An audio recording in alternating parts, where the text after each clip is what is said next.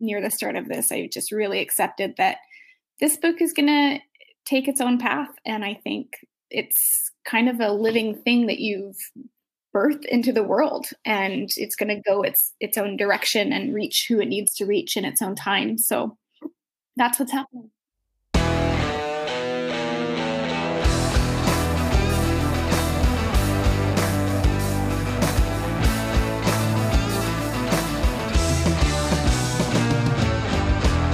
Hello there, my fellow sophisticated creatives.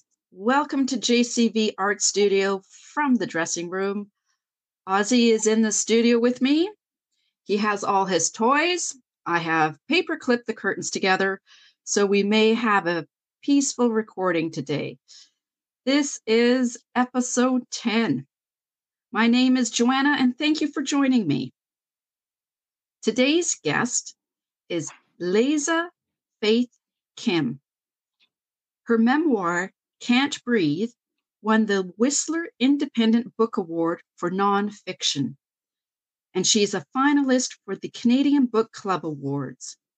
Congratulations, Laesa. Thank you so much. It's a privilege to be recognized by those awards. I'm so grateful. A lot of work, and as we get into this podcast, a lot of courage. Courage. That's the word I think is to best describe writing the book. And as we get into the podcast, our listeners will find out. So I usually interview authors who write fiction, but I have to admit you had been on my radar, having seen Instagram posts of your life and what is involved in your story. And it was timing. I'm seeing stuff on TV about world politics. I'm seeing news reports about human beings being hateful to each other. And I thought people need to hear your story, because your story, and I have tissues here, I can feel it now. Your story renewed my faith in humanity. Wow. Goodness. The world is walking through a very difficult time, and we're all doing it together. And I think, traumatized people lash out. And I wish everyone could just pause long enough to see that we're so much more alike than we are different. That needs to be on a New York billboard. We are so much more alike. Yeah. And we need to come together. Yeah. So let's get into Laesa's story. Laesa, am I pronouncing your first name correctly? Yeah, it's Laesa. Yeah, that's right. Okay, Laesa. Okay. First, your story was a tough one to come up with questions. I had tons of questions bringing out aspects of Can't Breathe. But literally, it was Saturday morning. I woke up at 4:30 a.m. and I had this epiphany. And I thought, your story is so well written, and you are an author. And I didn't want you, the author, to be overshadowed by the impact of your story. So here we go. Are you ready? I'm so ready. Okay, let's do this. Yeah. Okay. I have notes beside me because I may not remember some medical terms. Listeners, you may want to get a hot chocolate or a coffee, or if it's late at night, pour yourself a glass of wine, and you may want to have a tissue or two ready. So, Laesa, what made you decide to write this story and bare your soul? You are honest, and you are so vulnerable within these pages. Yeah. I wrote this story for myself, first and foremost. It was a desperate urge, really, to get it onto paper and to see these truths staring back at me. It was my way of finding clarity in what we had walked through, what I had walked through. And it was also became my way of finding connection, both to myself and my story and to others that shared pieces of it. Almost like therapeutic in a way. Yeah. Would you? Yeah, I would say that. Can you tell our listeners how long you and your husband, James, have been married and how many children you have? Yeah, James and I celebrated 10 years of marriage this summer. We've been together for nearly 14, which is incredible. And we have 2 children, Noah and Evelyn. And how old is Noah and Evelyn? Yeah, Noah is 8 now, and Evelyn is 4.5. Noah is 3 years old when Evelyn is born. And how early is Evelyn born prematurely? And what do you learn about her health when she is born? Yeah, that's right. He was 3.5 when Evelyn was born at 32 weeks gestation. She weighed just 30 grams or pounds. And a week prior to her birth, they went into preterm labor unexpectedly. And it was at this time we learned that there were concerns for her health. And they weren't entirely certain with what they could see through the ultrasound, that there was something wrong with her face. There seemed to be a problem with her jaw. She wasn't swallowing very well, which is why there was a significant amount of excess amniotic fluid, which in turn is actually what put me into labor. But the big piece that we learned prior to her delivery was her heart condition. And at the time, I couldn't fathom what they were describing to us, but she was born with only half a functioning heart. Okay. So the listeners understand you gave birth naturally, correct? Yeah, that's right. Yeah. You had, if I understand, you had a team of doctors around you when you were giving birth, right? Yes. Yeah, there was my own team of doctors, and they were prepared. I think they were quite prepared to have to switch into gears for an emergency C-section had I not gotten her out quickly. And then there was also a team from the NICU, the resus team or the resuscitation team, and they're prepared to take care of baby when she comes out and do what they need to help her along. Though, I mean, I was still hoping at that time as well that she would be well enough that I would even hold her before she would go to the NICU. We couldn't really know how much support she was going to need until she was actually out. But in the end, she was delivered and rushed immediately to the next room. So I can't even fathom, and I don't know if this is even the correct word, how desolate you must have felt. So you've delivered Evelyn and she's rushed away. Yeah. It was heartbreaking. And I write about this repeatedly in the chapter where I describe this. It honestly just did not feel real. Like I was living in some alternate universe. Like this couldn't truly be what was happening. And even to this day, I choke up thinking about those moments we lost together that we couldn't have. And I can't help but wish still that it might have been different. Yeah. And it's going through labor when I think of what I remember. And I understand what you mean about the connection when your child is born. Yeah. Okay. And I'm a little bit choking up here because I know the connection I had, and I feel bad that you didn't have that. Okay. So I hope I said that okay. Well, yeah, and I knew what that connection was supposed to be because I had another child previously. You know what you're expecting from your delivery experience. What most people do receive, in fact. So there was definitely a loss there. Evelyn goes through a number of surgeries and procedures, and I'm not going to ask about each one, but I have to ask about her first surgery, which it was at 3.5 weeks. And you note in the book that she has a 66% survival rate. And you ask the doctor, what sort of intervention will there be if her heart doesn't tolerate the surgery? It hits you, 3.5 weeks, and like a heart surgery. And what does the surgeon say to you?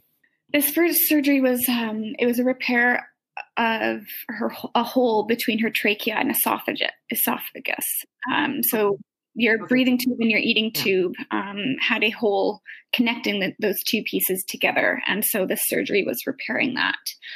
It was a major surgery and performed on a patient much smaller than the average size patient that would get this surgery, and this patient has a complex congenital heart defect. So my mind goes straight to her chances of not making it with the statistics they're giving us. And I want to know, what are you going to do in the operating room if her heart doesn't tolerate the anesthesia? I knew her heart was very fragile, and to withstand surgery was going to be difficult. What was the plan to help her heart along? And he says to me, Evelyn will have to pull through on her own. And wow. And I wasn't angry at him or the team for that. I genuinely understood she just wasn't big enough for her heart to be repaired yet. And they could do what they needed to do with her trachea and esophagus, but her heart needed to pull through. She did, though. She did. Yeah. She did. Wow, what a strong little girl. So our listeners understand the full complexity of Evelyn's health. This just hit me. A lot of things hit me. And so in the book, you write, Evelyn is being wheeled down the hall, and I'm into a procedure. I'm sorry. I couldn't remember. When I was which procedure it was. But what got me was, you write, the smallest bump on the floor sends her heart racing. And as it races, she continues to desat. So it hit me that the smallest bump on the floor, we don't even pay attention to, and it sends her heart racing. And what does it mean to desat? Yeah. So you and I, we have oxygen saturation levels of 98 to 100, and that is how much oxygen is in your blood.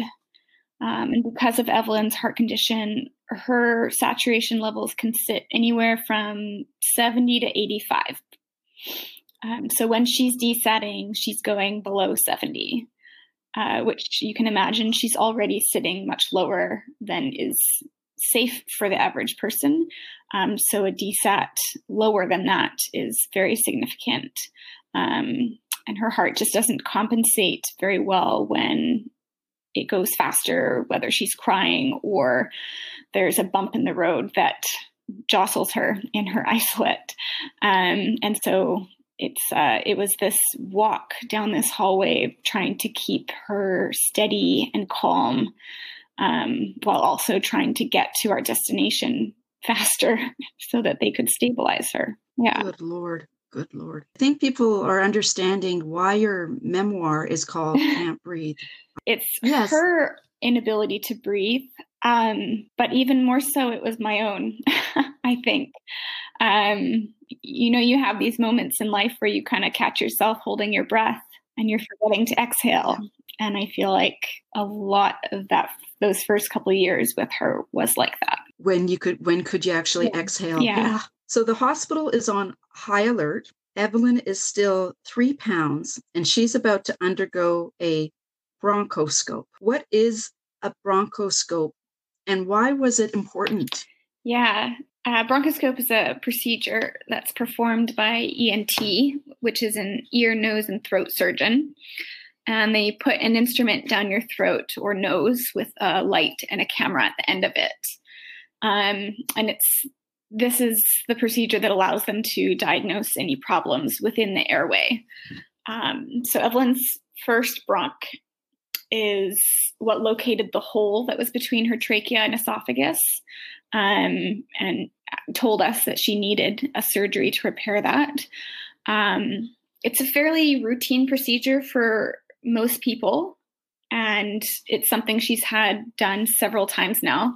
Though even to this day, it's a struggle to do a proper bronchoscope for her because of her difficult airway. It's the anatomy of it it's complicated to explain. In some ways, it's normal, but it's not shaped normally. If that makes sense. To get down her throat is always a struggle for her surgeon.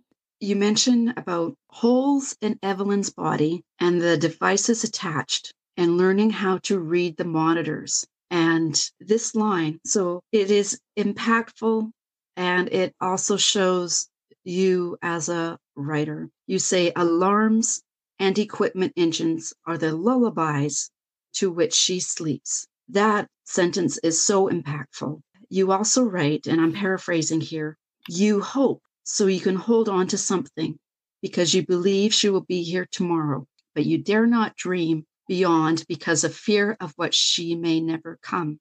I read that and I thought to myself, Laesa is in survival mode. And looking back, do you believe you were in survival mode I was at that time? Absolutely in survival mode for several years. It was only about survival. Her survival, mine, keeping my whole family intact. Hope became something that I couldn't help but do. You have to believe that for something more, something better. But it also became something I dreaded feeling because it meant a sure letdown. There was always a crash at the end of it, believing for something that may never come to be. Gosh, okay. At the beginning of chapter 4, I teared up because I was reading about the first meet. You wished for Noah to lay beside his baby sister on the hospital bed. And I had that with our two girls. And our two girls, they were 3 years apart. I understand, what you are looking for, but there's this little nugget when, like, if you could describe Noah's first meet, and it's what he says. He's 3, and it's what he says about baby Evelyn that I thought I held on to, and I thought that was so cute. What did he say? Called her cute and fuzzy, and it was terms he would use to describe her for a long time. She had these soft baby hairs all around her body, and he could see them with how close he was staring at her in the incubator. And he had propped himself up on this chair and just stared. And he said, cute and fuzzy. Oh, that just, oh. So the paragraph I love, again, because like I said, I want to show you as the author. And on my previous podcasts, when I've talked with authors, we talk about scenes, and I really like having visuals. These next couple of sentences, I hope you don't mind if I read them. You write, a crowd of caps and gowns, flowing and studious, not the kind who grant degrees or solemn stages, but those who perform miracles in operating rooms. The crowd of them push her down the corridor. I saw that visual and I immediately thought of superheroes. Can you explain what this scene, this is not fiction. This is nonfiction. So the crowd of caps and gowns coming down the hall, they have little Evelyn. What do you see? This is the moment she's coming back to the NICU from that first surgery from the operating room. And she's in one piece. She's breathing and alive. And these doctors, I'm like you said, like superheroes. My son has always had an affinity for superheroes, and I actually think some of it stemmed back from when he was around this age, 3, and just seeing people rescue other people. Yeah, it's a miracle. It's beautiful. And so, listeners, understand NICU. What Of is that? course. And again, on my So NICU is just a short, quick way to say the neonatal intensive care unit, the baby's okay, okay. ICU. And my oldest daughter, who is a nursing student, is going to be groaning, saying, "Mom, why didn't you talk to me?" Right? Eventually, you were able to bring Evelyn home. You mentioned that people say to you, and it's with all good intentions, that you must be excited to bring her home. Is that correct? Yeah, you can imagine how excited people were for us, friends, family, the NICU staff. They'd been watching us driving back and forth every day for 4 months and longing for the day the four of us could just get on with life together. Um, and I think they expected that we felt this same excitement because it's perhaps what they expected that they would feel in that situation. But as relieved as I was to finally be at the end of the NICU stay, there was a lot of fear and resentment about coming home. I wasn't coming home with a healed and whole child, which most leaving the hospital do, it seemed to me, anyways. I was coming home with nursing staff and medical equipment and a baby who still had incredible obstacles to overcome. So to me, the NICU wasn't an end point or a finishing line. It wasn't a victory. It was just moving from one step to the next. So, yeah. Yeah. And Laesa, I'm going to be honest. I would be petrified. I would be petrified that one small thing I did, like not cleaning a tube correctly, and her getting an infection, that my failure to do something properly may end my child's life. And how do you get past that mindset? And tell me it's more than just a you have to. I know you have to, but I would be petrified. How did you do it? It's a fiercely unfair thing to say, but it is true that you do just have to. I mean, yeah, the option is that she doesn't come home. So you do what you have to get her there. And I don't think we've mentioned yet, but so my daughter, while in the NICU, ended up having surgery for a tracheostomy, which is a breathing tube in your neck. She was intubated for a couple months and they were unable to extubate her successfully. So she came home with a tracheostomy tube and a feeding tube in her tummy. And I think what gave us confidence was the nurses and the RTs in the NICU who trained us. And they encouraged us in the best way. So I know we were fully prepared to go home with such a complex kiddo. And knowing that they trusted us with that, and that gave us confidence that we knew what we needed to know to care for her well. And then over the months and the years that follow, both myself and my husband have become more of an expert with her and her care than any ER doctor I've come across. So it just becomes like second nature, which is incredibly overwhelming at the time because I remember nurses telling me one day you'll be the expert. And I was thinking, no way.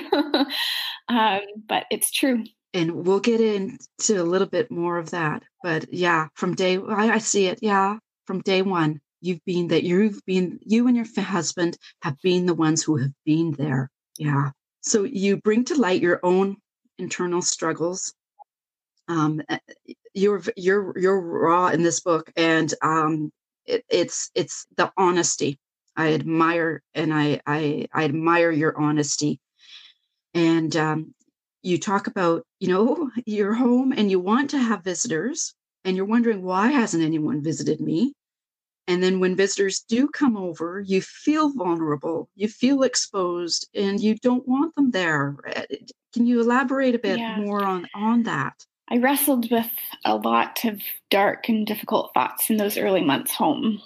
And in writing this book, I wanted to share the honesty of that wrestling. People have good intentions, wanting to give you space, wanting to visit, trying to encourage you with words that sometimes don't end up being very encouraging. They help in the way they think they would want to be helped. But But when someone is walking through trauma or living through postpartum depression or anxiety, or just simply in the middle of a difficult season, those on the outside looking in can't be so sensitive to how their help is asked for or received. And I wanted to portray that wrestling that goes on with the person who's experiencing the difficult time. Yeah. Okay. You were also you're breastfeeding and you're freezing your breast milk. You were doing that since day I was one in pumping the hospital, actually. right? So she couldn't breastfeed. So I was pumping milk from day one before she could even take any of it. I was starting my supply. Why I mention this is because this lighter note. We're going on a bit of a lighter note here. And can you please? This is a tip which I swear every expecting mom needs to know. And so, can you please enrich our listeners about the importance of cabbage leaves? Cabbage leaves. Who would have thought? So yes, if you're listening and you're currently breastfeeding, or if you've got a baby on the way, make note of this. But cabbage leaves was my cure to the most intense breast engorgement I have ever experienced. I tried everything. Everything. And I had experience with this with my son. But I don't know if it was because I was pumping or why, but it was very severe with Evelyn in the days and week following her birth. And so cabbage leaves, you just pull it cold out of the fridge and put them right on there. That's the way to do it. It helps. Because there's a funny, you write in there a funny incident where you're mentioning how you have the cabbage leaves, and I think at one point your husband comes home and he sees the tips of the cabbage leaves kind of poking out the top of my tank top. Yeah. Oh. Your strength, and I admire your strength, and you're going to hear that a few times as we go through this podcast. Evelyn is home, and she goes into SVT, which I learn means her heart rate is beating exceedingly fast. Okay, and you write that her heart rate is 280 beats per minute. Ambulance is called. She is rushed to emergency. You're in emergency, and you download like a machine Evelyn's condition. You are the expert. This has happened before. You know she requires 0.3 milligrams per kilogram of adenosine. And you say this to the physician, and the physician at the hospital says to you, "Okay, mom," and he tells you must be mistaken by the dose, that they'll start with 0.1 milligrams, and if that doesn't work, we'll try mom's suggestion.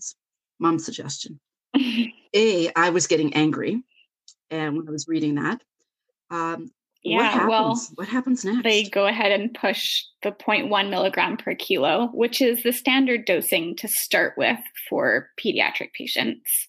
And it does nothing. He even has the nerve to stare at the screen for a moment and tell me to wait for it. The numbers don't change, and if they did, it should be instantly. So he just made himself look more unaware by doing that. So then they go ahead and give the dose that I told them to, and it works, as I said it would. Yeah. You would know. This happens a second time where her heart rate goes like way up to like the 280 beats. And I love how you say, "This time I come armed with even more mom grit. I brace myself for whatever personality I am greeted by." And I have to say, God bless that paramedic when he gives the instructions upon arrival at the pediatric emergency room, and he says, "Mom is the expert here." Damn right. I read that and I thought, you better believe it, right? So how was the response from the health professionals during this second incident? Yeah. Second time this paramedics happens? in general, I think, are frequently taken aback by how much I know. And I've actually given some teaching lessons to paramedics and firefighters over the years that don't know what I'm talking about. But we arrive at the hospital, and the doctor, the lead pediatrician in the ER, she's hearing me. I can tell she's not simply nodding her head absently or speaking through me, but she simply is listening, and she follows my lead. Maybe it's because I'm being clear and more assertive this time, or she is just simply better at trusting me as the expert. And regardless, the entire experience is different based on these first few minutes of interaction. And I, over the years, have found it to be true in general that those first few minutes tell me a lot about how our interaction in the ER will go. Yeah. Good. Now, you said Evelyn is... Yeah, she's 4.5. That's excellent. Like, just because she's home, she's not out of the woods. And even in like October of this year, she was taken to emergency. Yeah, right? she's home, not out of the woods, because many of her conditions she's going to live with for the rest of her life. It's chronic. Her heart condition isn't going anywhere, and she has another surgery in the future still. But even following that surgery, that doesn't fix the heart. It only helps her live with what she's got, essentially. So yeah, ambulance rides, 911 calls is something we are very well versed in. Last year, there were 12 ambulance rides just in 1 year. 2020 has actually been the calmest and healthiest year yet, if you can believe it. So the emergency call in October was very surprising, but it was an emergency with her tracheostomy that hadn't occurred before. I won't share all the details, but I'll just say there was blood where there shouldn't be blood, and too much of it. And it's just one of those risks of having a foreign object in your airway. So she's okay and came home that same day. But it's just one of those things that we're always prepared for. Interesting that 2020 has been the calmest. Yeah. There's got to, that's awesome. You know, the whole world is, I don't want to say we're losing our mind. The whole world is dealing with a pandemic, and we think we are, I got to be careful of what I say here. Thank God that 2020 has been a calmer year for little Evelyn and your family. Yeah, what the world is experiencing is valid, though there has been many moments in the last year where I have felt, buckle up, guys. People walk through hard things like this all the time. You will be okay. Staying home and missing family gatherings or holidays is not the worst of it. You are okay. Thank you for saying that. Yes. People have lost jobs, and there are illnesses beyond COVID that are being dealt with. But I just think if you are safe, if your family is safe, and you have a home that you can stay in, then you are of the people that can simply buckle up and find a way to support the people who need it. But yeah. So well said. You say, so well said. Now, another thing with little Evelyn, and is it okay if I say little Evelyn? She's 4.5. She's still wearing size 2 to 3 clothes, so she's pretty little. But she's so cute. And Noah, her older brother, little. He is so opposite cute. Of little. You know, he is growing nonstop. That boy. So Evelyn is unable to pass air over her vocal cords. Yeah, her tracheostomy sits. It's right below the vocal cords. So because she breathes through the tube versus air coming up through her mouth, she doesn't get that same vibration with her speech. So from the beginning, from when she was a year old or so, I started teaching her ASL, American Sign Language. So we have been learning sign together, though to be honest, she learns faster than I can keep up with, because I need to keep challenging myself so I can keep challenging her, because she knows everything I teach her quite quickly. But also in this last year, she's starting to speak. It comes out as a very, very soft whisper. And you need to be face to face and really paying attention to what she's trying to say to hear and understand. But it's a new way that we've also been communicating. So often it will be a whisper with a sign at the same time, which has been great. Oh, so yeah, she is. She was in preschool back in March when the school shut down, and we sent her back to preschool again in September. So yeah, I mean, we're just trusting the protocols that are in place, and her doctors were very pro that plan. And we're being diligent about germs. Though, to be honest, it's just not much different with how we approached school last year. It's always been something we've been fearful of, germs. She's been hospitalized many occasions for viruses over the years. So we just have very high expectations with the school. And their sick policy has always been very stringent as far as like not coming to school with any type of symptoms and things like that. So which is why going back, even with COVID, felt okay, because it's what we were already doing. It's what we are used to anyways. Excellent. So, okay, when I was on your Instagram, I loved this story. So can you tell our listeners Evelyn's go to sleep mommy game? Oh goodness. So yeah, I had shared that on my Instagram some time ago, and my husband and I on the weekends, we take turns doing night shifts with her when we don't have nursing. And so I have a mattress in her bed. And so we're playing on this mattress, and she turned off the lights and she's telling mommy to go to sleep. And I mean, any parent out there knows that, okay, that's a great game to play. Let's go to sleep. But no short than like 5 seconds later, she turns the lights back on. Wake up, time to wake up. And it's much too short. So we play the game over and over again. And I just kept wishing she would let me actually go to sleep. But it was sleeping and waking up too quickly. We don't just flick the light back on. Right? Oh. You were on the panel at the Whistlers Writers Festival. Yeah. And I want to know, what was that like? So this was such a cool experience. I mean, I'm a new author. I self-published this book myself. So to sit with other very established and respected writers, well, I mean, it felt great, to be honest. And each of our books and stories were very different, though there is some very clear themes between them as well, of just resiliency and perseverance through very difficult personal struggles in each of the author's stories and mine.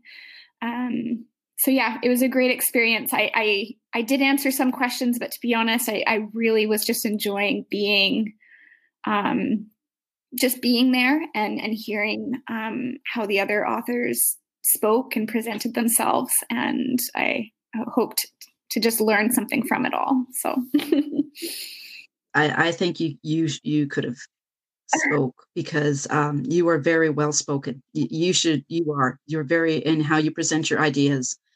And thank you. What other literary events have you been involved with this year? Day that the World Health Organization announced a global pandemic. So no joke, like the book launch party, which we had planned and everything, took place the night before there was any restrictions on number of people and spaces and things like that. It was such a great time. And then, the day it published and went live, the whole world kind of shifted. So I wish I could list a ton of different events, but I actually haven't been a part of a ton of events. I had hoped to do, book signings at bookstores and those sort of things had been lined up to do. Like every author who's published this year has experienced the disappointment of not having. But instead, I hosted a couple live events myself on my Instagram channel. And it was just a great way to connect with my readers, and many of whom are people who have been following me and Evelyn's story for a long time, and people who, have been following my writing journey and everything. So, yeah. I learned, I look at book promotion in terms of waves. So you have the launch, Yeah. and so Yeah. you have you ride on like a first wave of promotion. And then I wait, after a few months, I figure, okay, second wave's coming in, so, and this is my little second wave of promotion. And I had Dave Butler Mhm. on the podcast about 2 weeks ago, and he had mentioned about free range writers, and they have a blog. And the one thing I thought was really cool is one of the authors, they had 3 articles about being published by a traditional, Right. hybrid, and Yeah. an indie author. And this indie author said the thing with being published as an indie author is there is no time limit on when you can promote your book. One day COVID will be in our history books. I just want to shake some hands and give some hugs Yeah. at some bookstores, and yeah, that's what I was hoping for. And I look forward to doing that still. And yeah, like you said, there is no timeline. A while ago, near the start of this, I just really accepted that this book is going to take its own path. And I think it's kind of a living thing that you've birthed into the world, and it's going to go its own direction and reach who it needs to reach in its own time. So that's what's happening. Or have there been any authors in particular, nonfiction authors maybe, that have influenced Yes. your So writing, or one how of my you approach favorite writing? books, actually, of all time is Rue, and it's written by Canadian author Kim. I'm going to pronounce her last name wrong, and I feel terrible, but Kim Thuy. And it's a Okay. beautiful poetic book. It's nonfiction, and it's about her experience immigrating to Canada from Vietnam. But it's written in such a unique way. It doesn't follow linear storytelling. Some of the chapters are only a page long. It's just fascinating to read, and the words, like I said, it's just poetic. So that's one of my favorite books, to be honest. And then this other book that I read, I read it before I started writing my own. So it was a year or so into since Evelyn was born, and by Paul Kalanithi, of When Breath Becomes Air. I don't know if you've heard of that one. It's, I think, still a #1 seller on Amazon after all these years. And Paul writes about dying.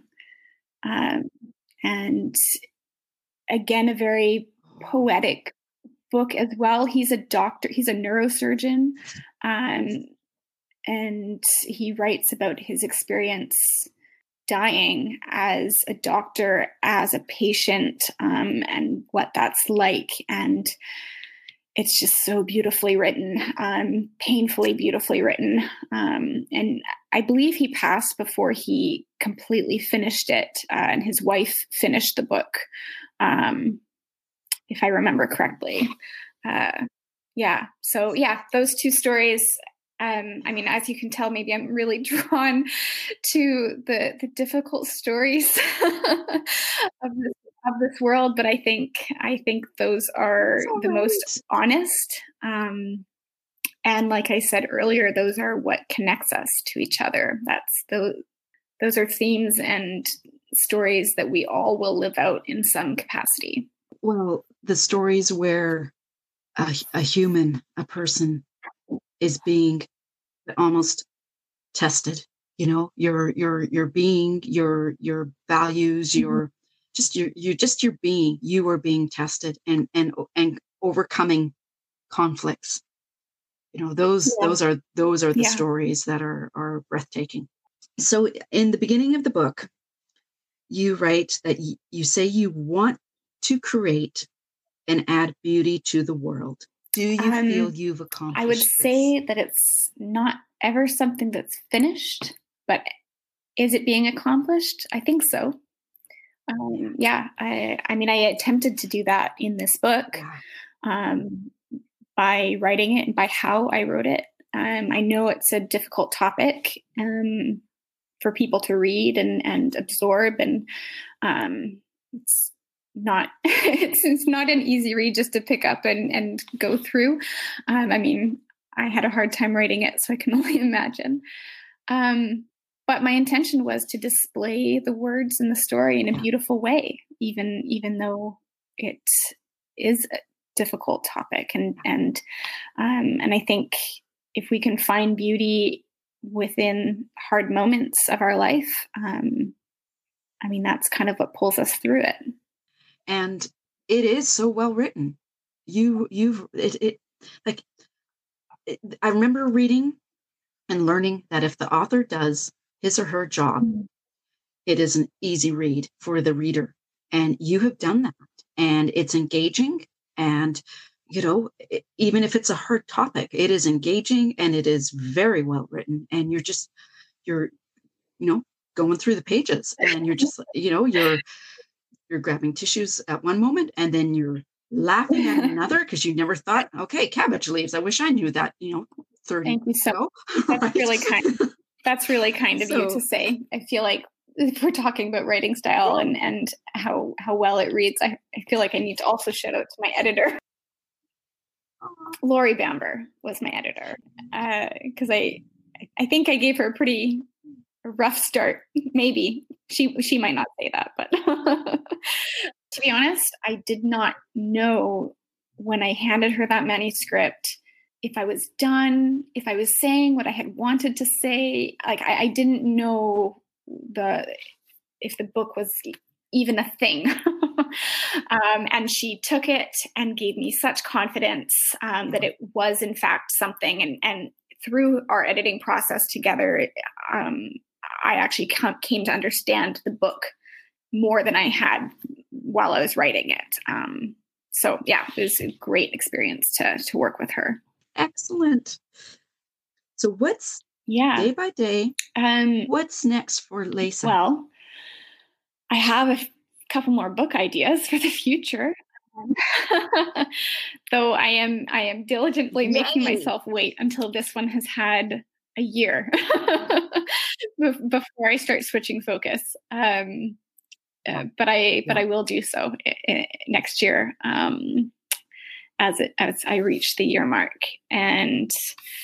But yeah, the day by day. I mean, really, why that's has become so important to me and our family is, I mean, just like we spoke of earlier, October we had a 911 call, and a day like that happens and you drop everything. Your whole day needs to be adaptable. But then it's not just that day, but then the whole week kind of shifts around because of that event. And so we're just always prepared for that, really.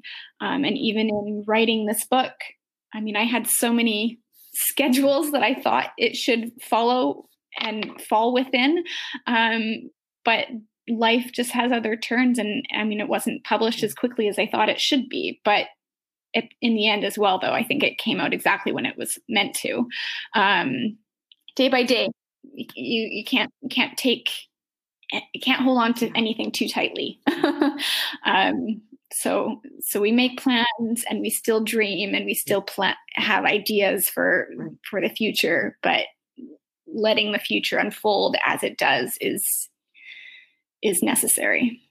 So where can our listeners find you on Instagram and Facebook? And I'm sorry, I've learned this new word, the socials, but I'm having a hard time saying it. So where can they find you? That's great. So yeah, I'm mostly active on Instagram, and my handle is at Laesa Faith. So that's Laesa Faith. And it's the same handle on Twitter, and you can find the same on Facebook as well. Yeah. So I'm around on the socials. um, and I mean, interesting enough, that Instagram really is where I started writing. That's where I started placing my thoughts in vulnerable ways, and it is what spiraled into writing a book. See, and you write that your story is not special. It is the same as dozens of parents walking these walls on that day over years. That's from your book. I disagree a little bit with that statement, that your story is not special. I think we need more stories like your story so we can cope and see the good in what I look at now as a brittle world. Can we end off this podcast with you reading? It's one of my favorite paragraphs, and I think it is such a great way to end this podcast. Can we end off with you reading? We hope now, and we hope always, for the future that is forever unknown, for the present we cherish and hold close, for the past that has challenged, shaped, and strengthened us. And we continue on to enjoy what we have in this moment and to press through whatever next comes our way. Thank you, Joanna. Thanks for having me. Fantastic. Thank you, Laesa. It's a pleasure. It was a pleasure.